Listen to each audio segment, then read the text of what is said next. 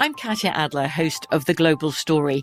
Over the last 25 years, I've covered conflicts in the Middle East, political and economic crises in Europe, drug cartels in Mexico. Now I'm covering the stories behind the news all over the world in conversation with those who break it. Join me Monday to Friday to find out what's happening, why, and what it all means. Follow The Global Story from the BBC wherever you listen to podcasts. Welcome to River Cafe Table 4, a production of iHeartRadio and Atomize Studios.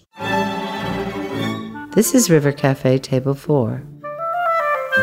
With me, Ruthie Rogers.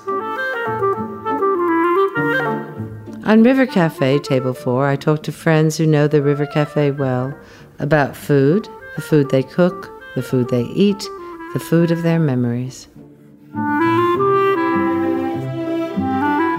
Penne with zucchini and lemon zest. Serve 6. This week, I have the wonderful, beautiful, brilliant, few adjectives, Emily Blunt. 1 kilo medium zucchini, yellow, green, or ridged.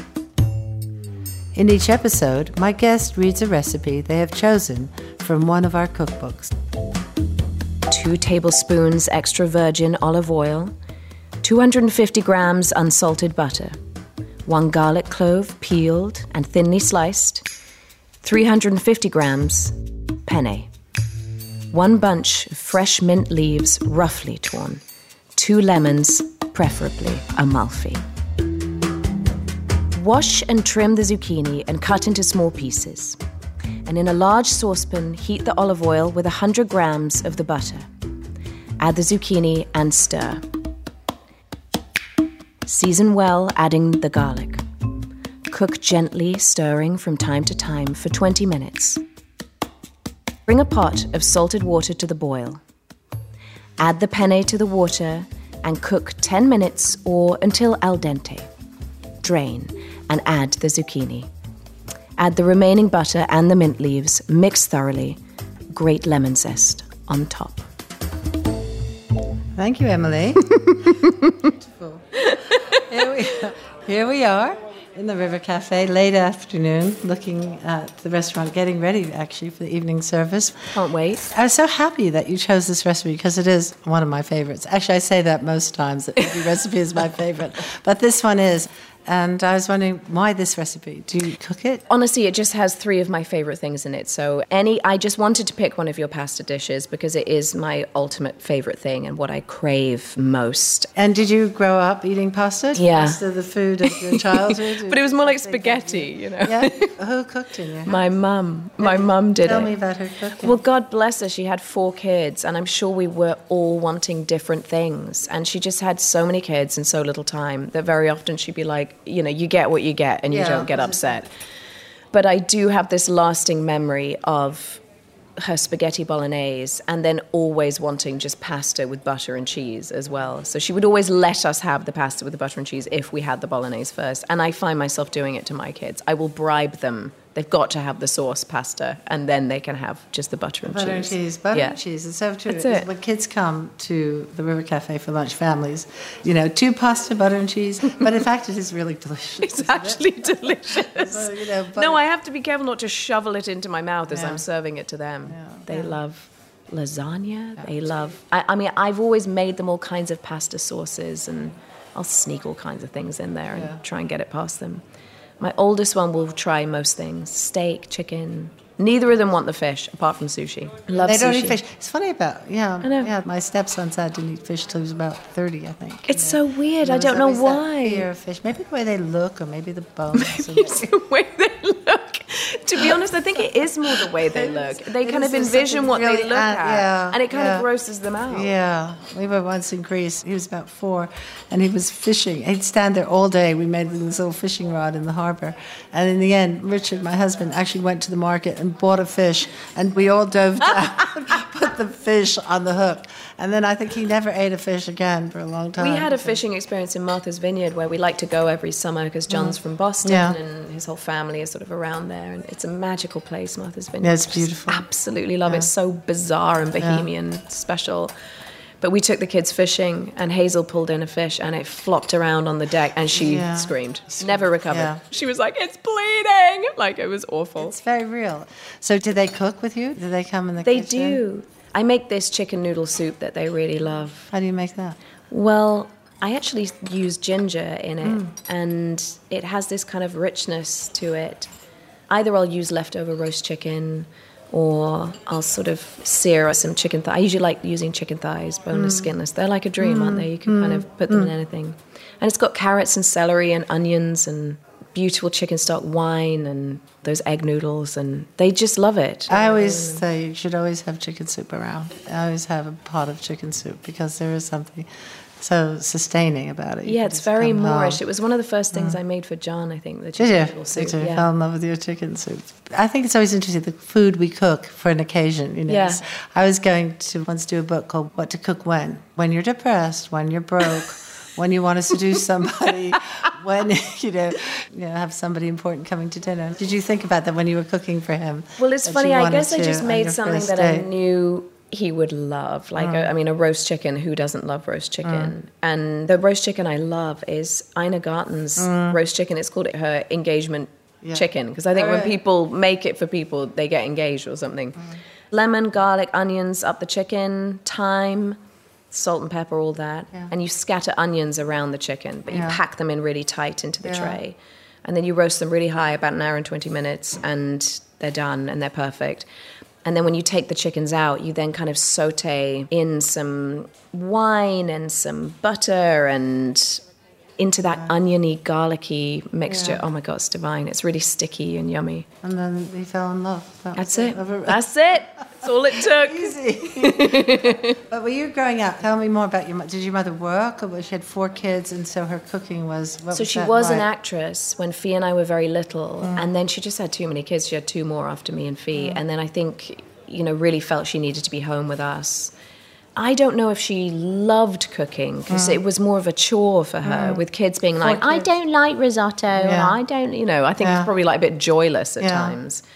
Did she teach you how to do her recipes? She did, but she sort of is a bit of a, just bung it all in, she doesn't really. So was it very British? Yeah, very British in general, and then definitely every Sunday was the religion of the Sunday roast. Oh, what was that? As an American, I'm really intrigued by that whole British Sunday lunch. Well, it's like Christmas dinner or Thanksgiving every Sunday. Every Sunday we would either have roast beef, roast lamb, roast chicken, or roast pork. It was one of those. Always a roast. Always a roast. And then we would have roast potatoes. With the beef, you'd have Yorkshire puddings. We'd have everything. We'd have the bread sauce. We'd have vegetables. We'd have gravy. I mean, I just have this lasting memory of my dad's plate just like swimming in gravy. Swimming in it.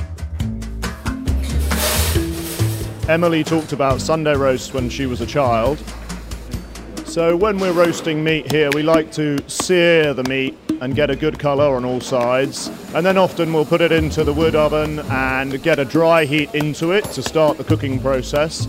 And then maybe after 10 or 15 minutes, we'd go in with hard herbs, whether it's rosemary, sage, bay, and if it wants a splash of wine or water now. This is the same whether we're making slow roasted veal, spatchcock chickens, pot roasted beef fillet. This is the way that we like to do it.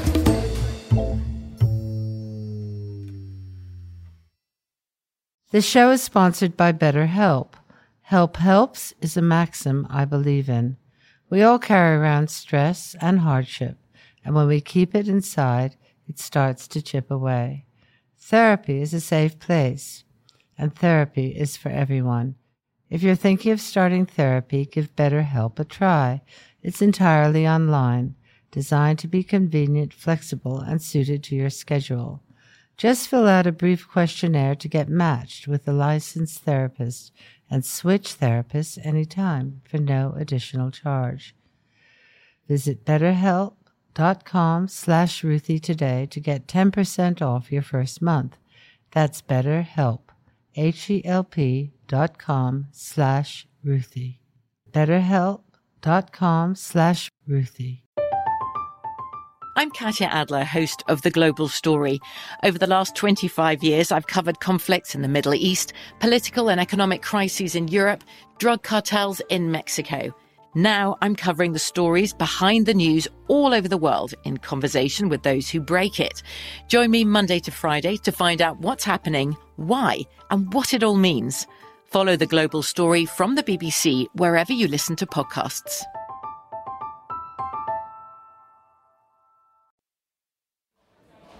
So when you're growing up with this, really important food tradition in your house of sitting down to dinner that your mother cooked, what age did you kind of leave? Did you go to university here and stay home, or did you go abroad, or did you? So I am the only person in my family who didn't go to university, because when I was about 17, I did this play with my school.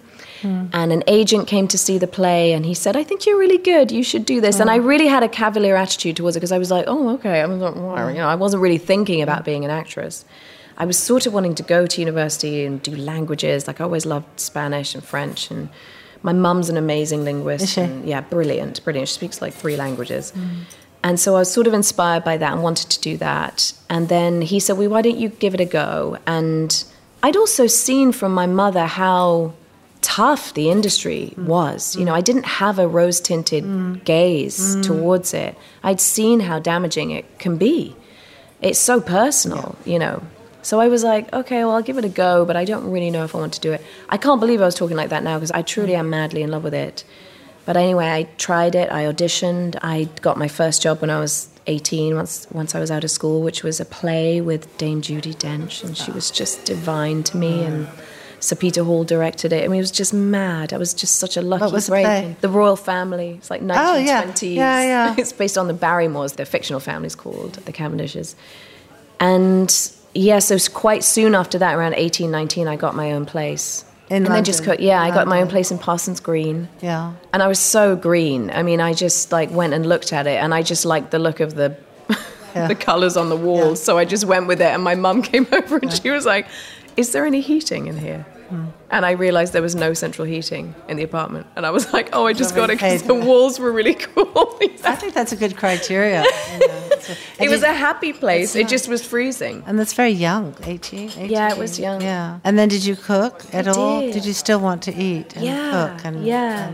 I mean, I do remember before I did the play, I mean, you're going to be horrified to hear this because I haven't had one since. I used to go every night to Burger King and get a double cheeseburger before I went on stage. I don't know how I went on stage for 2 hours after that. I was going to ask you, because it is intriguing. We all think about how we work and how we eat, and when we eat and when we work, and how we sort of fit all that in. And so if you are in the theatre, or you were in the theatre, would you still do that now, that you would eat before going on stage? I think I would. Like, I'm someone who needs to eat all day. Like, I'm not someone who can have 3 meals a day. I feel like I'm usually hungry most of the time. And so I tried to do sort of 4 to 5 smaller meals throughout the day. But I couldn't eat a double cheeseburger with fries now and not want to go and have a nap. Yeah, but you would eat. At the time, I was 18, so I was like, oh, it's fine. Yeah. So I would get to the theatre around, I don't know, I guess we would go on at 7:30, so I would eat at like 6:15 and... Yeah. Just disgusting every night. Just eat, yeah. Every night I was obsessed with it. Yeah. It was my favourite thing. I get the tube in, Piccadilly Circus, I go to Burger King, go straight to the theatre. I probably stank of burgers. And Did Judi Dench notice that you were smelling of a Burger King hamburger? She's so lovely We love to me. her. And like every night after the show, she would bring me into her dressing room and there'd be so many like famous people in there. And I was like, wow, like I was a kid. I mean, it was amazing. And Peter Bowles was in it. Do you know him? Yeah, of course. I remember him. And he took me to the Ivy for the first time. Yeah. Do you remember that? I do. I remember it. I mean, I'd never been to a restaurant like that before. It was mad. Yeah. Did you go to restaurants with your parents? Did. I remember on a Friday night we would go for a Chinese. It was this great little place in Roehampton, and crispy duck pancakes. And so I remember just being obsessed with that kind of thing growing up. But I feel it's a more common thing for people to take their kids out to cafes and restaurants now. Yeah, and I think that, as you say, it can be the penne butter and cheese, but sometimes, I was once amazed. We had an 8-year-old who ordered a grouse. No. They were Italian, but... Oh, see, that's incredible. That's incredible. Because I know even for Stanley and Fee, Stanley, who is, Mr. Food, even his little kids, they have about 5 things that they really love, and he's like, come on, Like, I made a lasagna for my kids yesterday, and Hazel loves it and everything, but Violet, my little one who's 4, She was really like, no, I just want the plain lasagna. I just want blanket pasta, she calls it. But I said, come on, you got to try it, and then I'll give you the blanket pasta. And then she looks at it, and she goes, it looks like a cake. I said, there you go. And then she loved it. Yeah. What about when you leave them and you go to do film? Well, normally they're with me when I work, but it's hard during school time, and now they're both in school. Like when they were little, I could kind of drag them around anywhere, but now they kind of have to be a bit more stable. So they're going to stay in London at school, and I'm doing this 6-part Western, which I'm completely thrilled by. It's a heart-racing piece. It's sort of as violent as it is witty. It's brill. And it's written by Hugo Blick, and it was brought to me about 2 years ago. We got delayed because of COVID, but I truly read the first page and I was like, I'm going to be doing this. What was it about the first page? It's so dynamic and arresting and beautiful. You just know the writing. It's all about the writing for me now. I'm just realizing you just cannot make a good movie out of a bad script. And there's conflict and intrigue and something different I'm in. Are there other women? There's a couple of other really cool female parts. There's a lot of boys. Yeah. This is like but it's partly because she is presented as this aristocratic woman, as a real fish out of water in this rather brutal masculine world in 1890. Do you eat on the film set? Do they do good food, or is it? It depends where you are. Depends on, I've been someplace where it's not very good. Yeah. But we're in Spain, so maybe they might do that. Sometimes I just try and make my own thing, and I'll bring my crock pot and whip something up during the day, so I've got something waiting for me when I get home. But I think when I'm working, I don't tend to eat sort of pasta and bread because it just makes me so sluggish. So I'm obsessed with rice. Rice is one of my favorite. It's one of my favorite things on planet Earth. Could have chosen a risotto. Yeah. What do you love about rice? I love the taste of it. I love that you can put anything with it. I love all kinds of rice. I love that you can soak it in stuff. Like I have this miso-soaked black rice that this chef I know does for me. I understand that Emily loves rice. So here at the restaurant, we use 2 different risotto rices. One is Carnaroli, the other is Violona Nano rice. The Carnaroli we generally use with chicken stock, and this can go with a variety of things: mushrooms, artichokes, greens. And then the smaller, fatter grain, which is the Violona Nano rice, we use with fish stocks. From BBC Radio 4, Britain's biggest paranormal podcast is going on a road trip. I thought in that moment, oh my God, we've summoned something from this board. This is Uncanny USA. He says, somebody's in the house, and I screamed. Listen to Uncanny USA wherever you get your BBC podcasts, if you dare.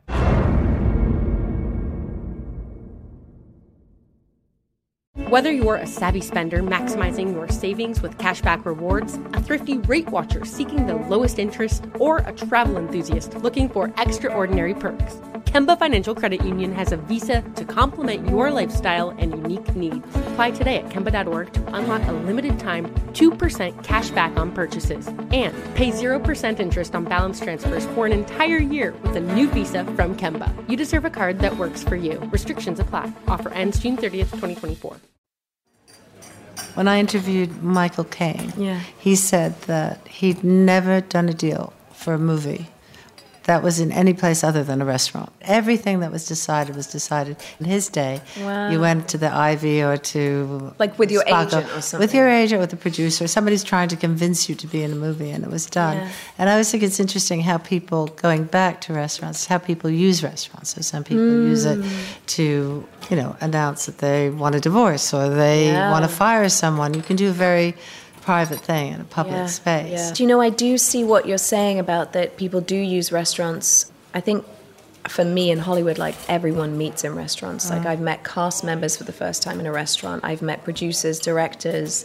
That's normally how I've met people. It's only recently sort of over Zoom or a phone call that it's very new to me, because I do need to sit with someone and get a sense of them, get a sense of the vibe, and whether our energy is going to be good, whether it's going to be copacetic and a cool experience.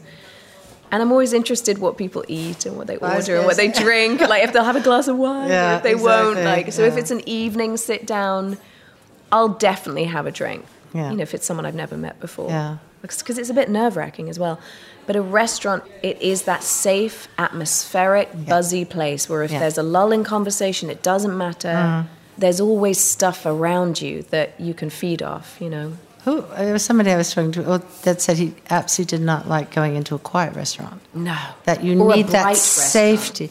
And I think that's why people do things. It might be like firing somebody or breaking up, because you can't throw a frying pan at somebody in the middle of their sentence, or, you know, really there is a kind of behavior. But then also I think that a lot of people do go for a first date in a restaurant, because it does tell you something, doesn't it? How the person eats, how they treat the waiter, whether they say thank you when they put something down. It kind of does. It's very true, and I'm always aware of how people are with, because I feel sometimes everyone's nice to me, but I always watch how people are with the PAs on set, and how are you with people working in a restaurant. Like, I want to get a real sense of who people are, how they are with everybody. Did you ever work in a restaurant? No, but I did work in a catering company. How did you? This amazing friend of my mother's, gorgeous catering company that she does, and she would hire Fee and I to be her waitresses. Oh, really? How was that? Yeah, it was fun, actually, because the food was so good, and she'd feed us extraordinary food. And I have this lasting memory of a quail egg canapé with hollandaise over it, and on this little crusty crostini. Fee and I used to just steal them. We used to like pop them like pills. I mean, we loved them. But I have that memory of the quail egg. It is interesting, you know, just this conversation is about memory. You know, you might not remember so many things about that experience, but the quail's egg comes right back to you. I do remember turning up one time, and I was wearing these really ugly sandals, and I had a chipped blue nail polish. I was like 16, and she thought I looked so unpresentable I had to wash dishes all night. Oh, really? She was like, the best place for you, dear, is in the kitchen. And I was like, oh, dear. Wow. And what about the politics of food? Do you think about sustainability, or about giving your kids organic food, or farms? I do. Martha's Vineyard has so many good farms, gorgeous farms. Yeah. They have the most beautiful produce and eggs and cheese. And in Brooklyn, it's harder.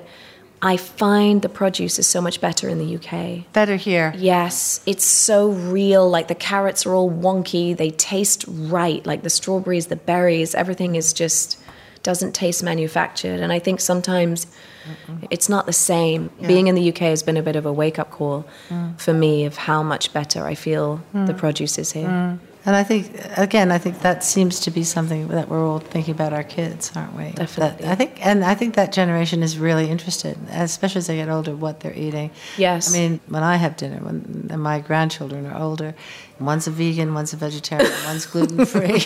It's like, you know, I think the politics of food are consistent with the politics of everything. Yes. Do you feel at the restaurant you have to adapt for people in that way? We're really lucky to be Italian, because we are so focused on vegetables. Yes. So a vegan can't have the egg, tagliatelle, but they can have a spaghetti with peas. Or we do something called farinata. Have you ever had that? So good. You know, the chickpea flour. Yes. And so they don't have to have gluten, and, you know, you can have a whole meal. And I get so excited to look at your menu and just see what's changed, and it changes all the time. It's just so exciting. Yeah. So if you were thinking about comfort, do you have a comfort food that you would go to? You know? So that this could be anything. You know, it can be something that you reach for when you're feeling back to what to eat when, what to cook when. All right, I'll do two things. When you need comfort, Like for me, one of my favorite things is a toasted bagel with tons of butter and Marmite. Oh. It's my favorite thing.